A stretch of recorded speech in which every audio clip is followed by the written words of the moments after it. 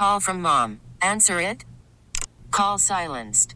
Instacart knows nothing gets between you and the game. That's why they make ordering from your couch easy. Stock up today and get all your groceries for the week delivered in as fast as 30 minutes without missing a minute of the game. You have 47 new voicemails. Download the app to get free delivery on your first 3 orders while supplies last. Minimum $10 per order. Additional terms apply. You are entering the NewsVault from KCBS Radio. Flames and the smoke. I have a tape recorder in my hand. Now, nobody would think of doing that. The newsmen were blocking the door. It worked for a couple of seconds. Bringing the sounds of history back to life. Here is your host, Stan Bunger. You know, California's infamous for its droughts, but in 1986, it wasn't dry weather we were talking about. It was quite the opposite. A massive and epic set of floods.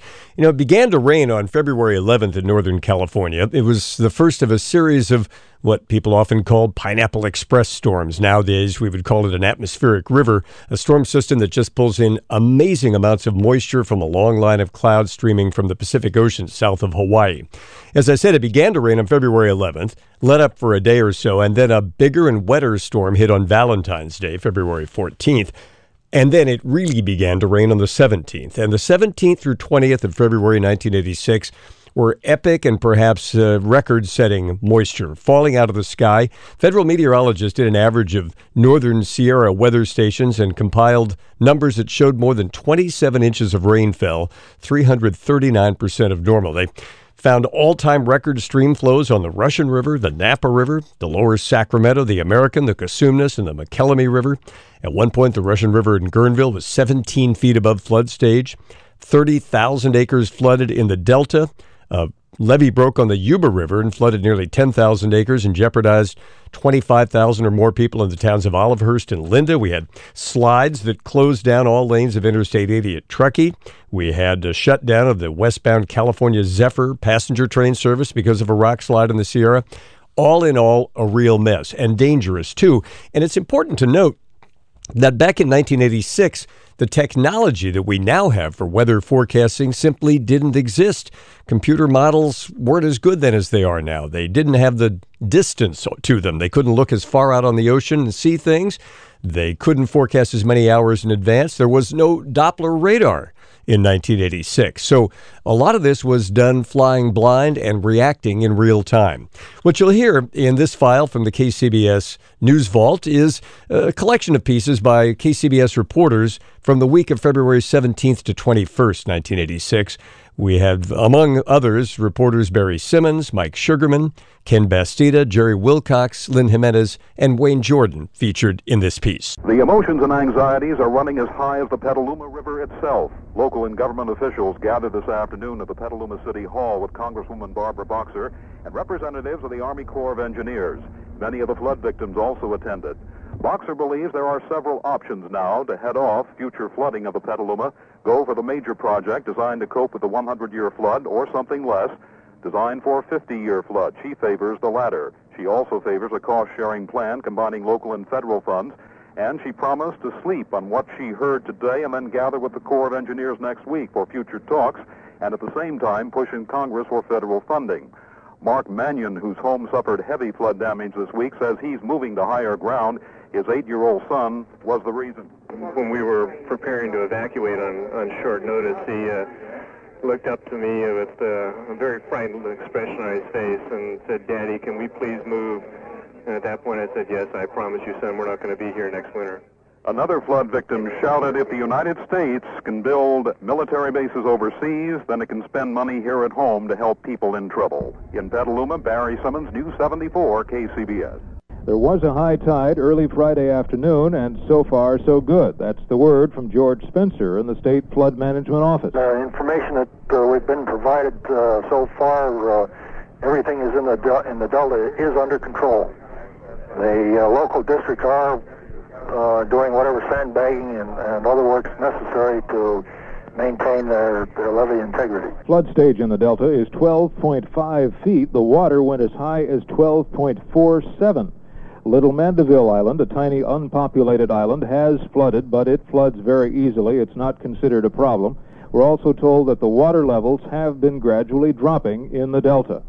Jerry Wilcox, News 74, KCBS. Flying over Highway 5, one of the main north-south links in California, you can't even see pavement. It has become a virtual stream, the entire highway for miles. Just north of the city of Lodi, the only thing you can see is a bridge sticking up over the brown, mucky water. And when you do see pavement, there are no cars on it. It's been closed for several miles, north and south. Normally, bright, rich green farmland is covered with that brown muck, too, and you can see several islands that are still partially submerged.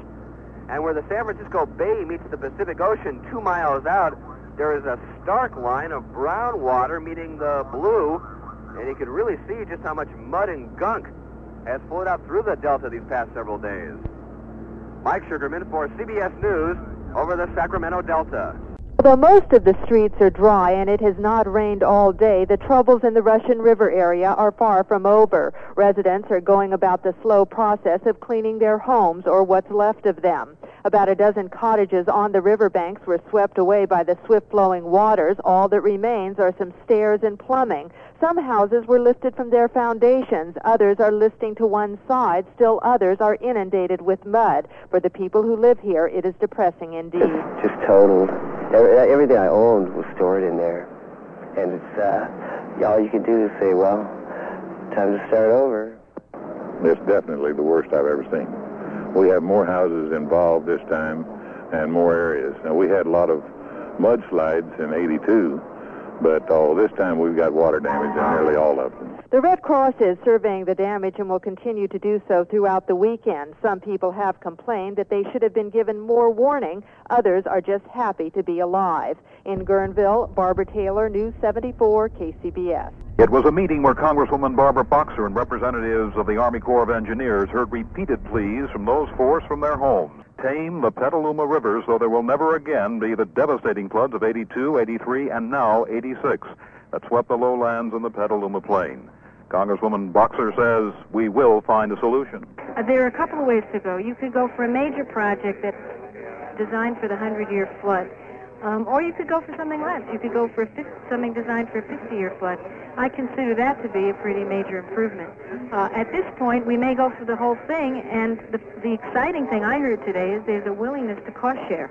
Meaning local and federal funding, but most flood victims came away from this afternoon's meeting in a skeptical mood, believing the bureaucratic maze would be a bigger adversary than the uncontrollable Petaluma River. Growled one man, the bureaucrats. All talk and no action.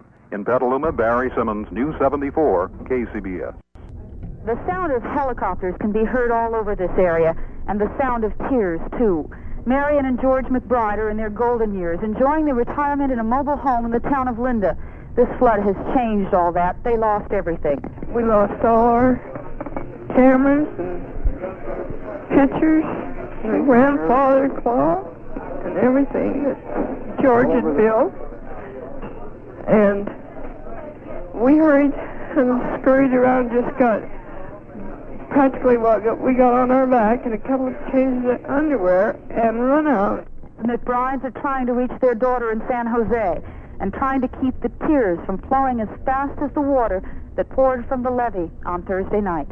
In Marysville, Lynn Jimenez, News 74, KCBS. It seems as if when you look up at Northern California from the air, it seems nothing but water. We saw it up in Sonoma County earlier this week when the entire community of Guerneville and others along the Russian River were inundated. This looks almost the same, just as bad, just as wet, and just as dangerous.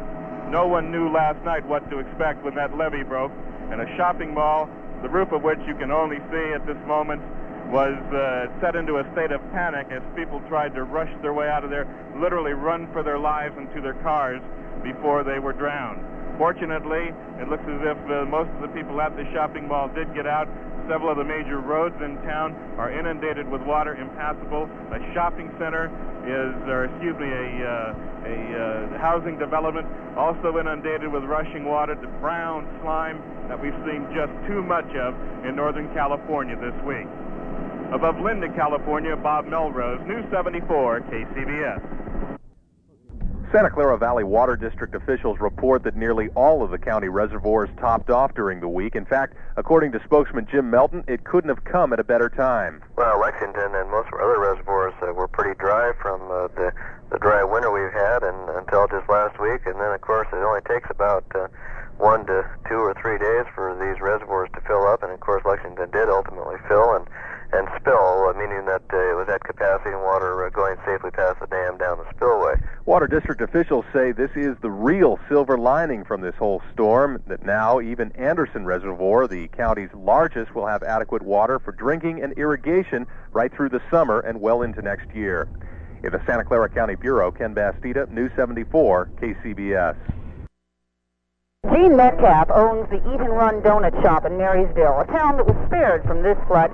He's been here since 1947. He remembers the Great Flood of '65, and he knows that this area will take care of its own in the wake of this disaster. They forget all their personal problems and they all pull together to help other people, which you don't find all over the country anymore. Too many people is thinking of themselves and not of their neighbors.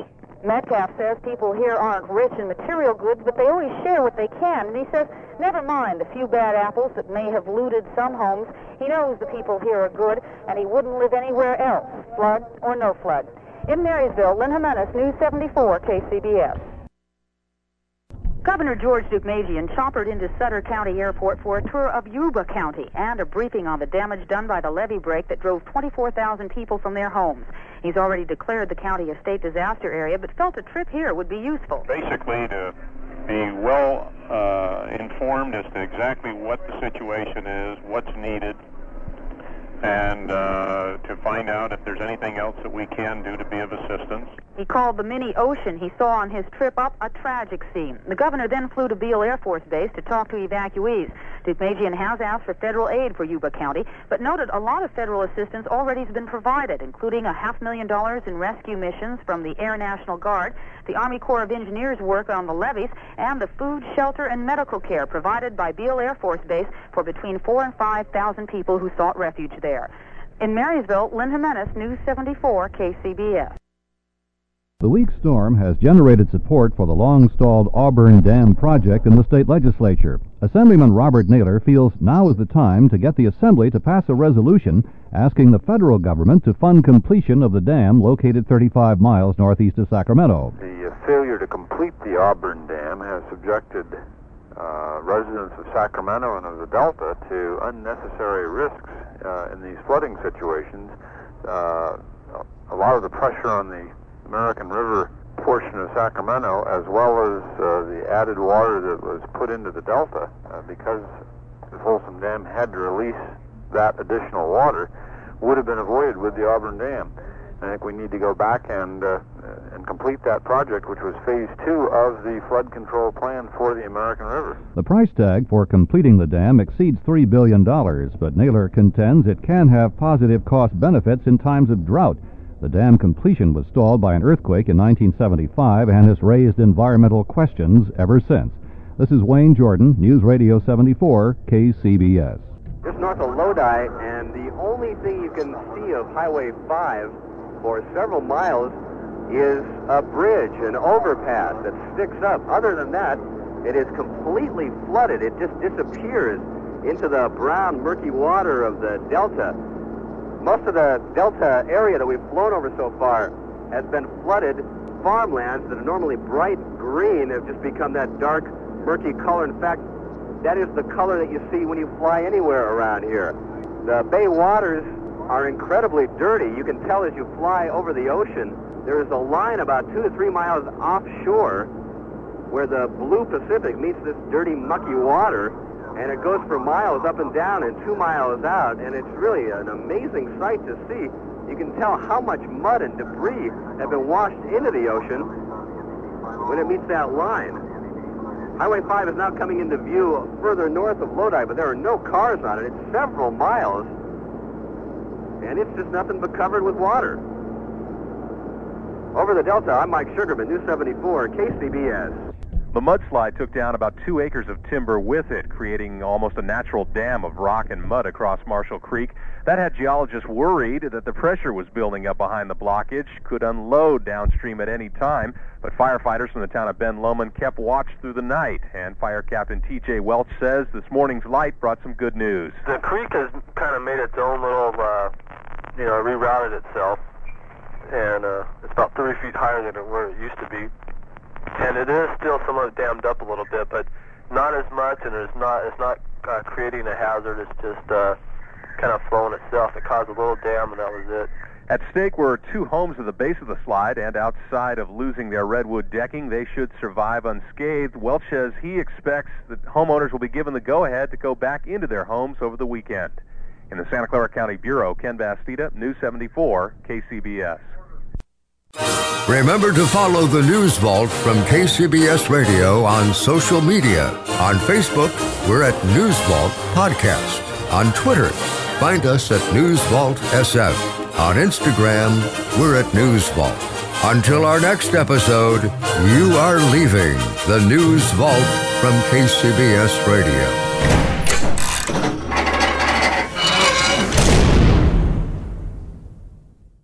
We really need new phones. T-Mobile will cover the cost of 4 amazing new iPhone 15s, and each line is only $25 a month. New iPhone 15s? It's better over here. Only at T-Mobile, get 4 iPhone 15s on us and 4 lines for $25 per line per month with eligible trade-in when you switch. Minimum of 4 lines for $25 per line per month with autopay discount using debit or bank account. $5 more per line without autopay, plus taxes and fees. Phone fee at 24 monthly bill credits for well-qualified customers. Contact us before canceling account to continue bill credits or credit stop and balance on required finance agreement due. $35 per line connection charge applies. See T-Mobile.com.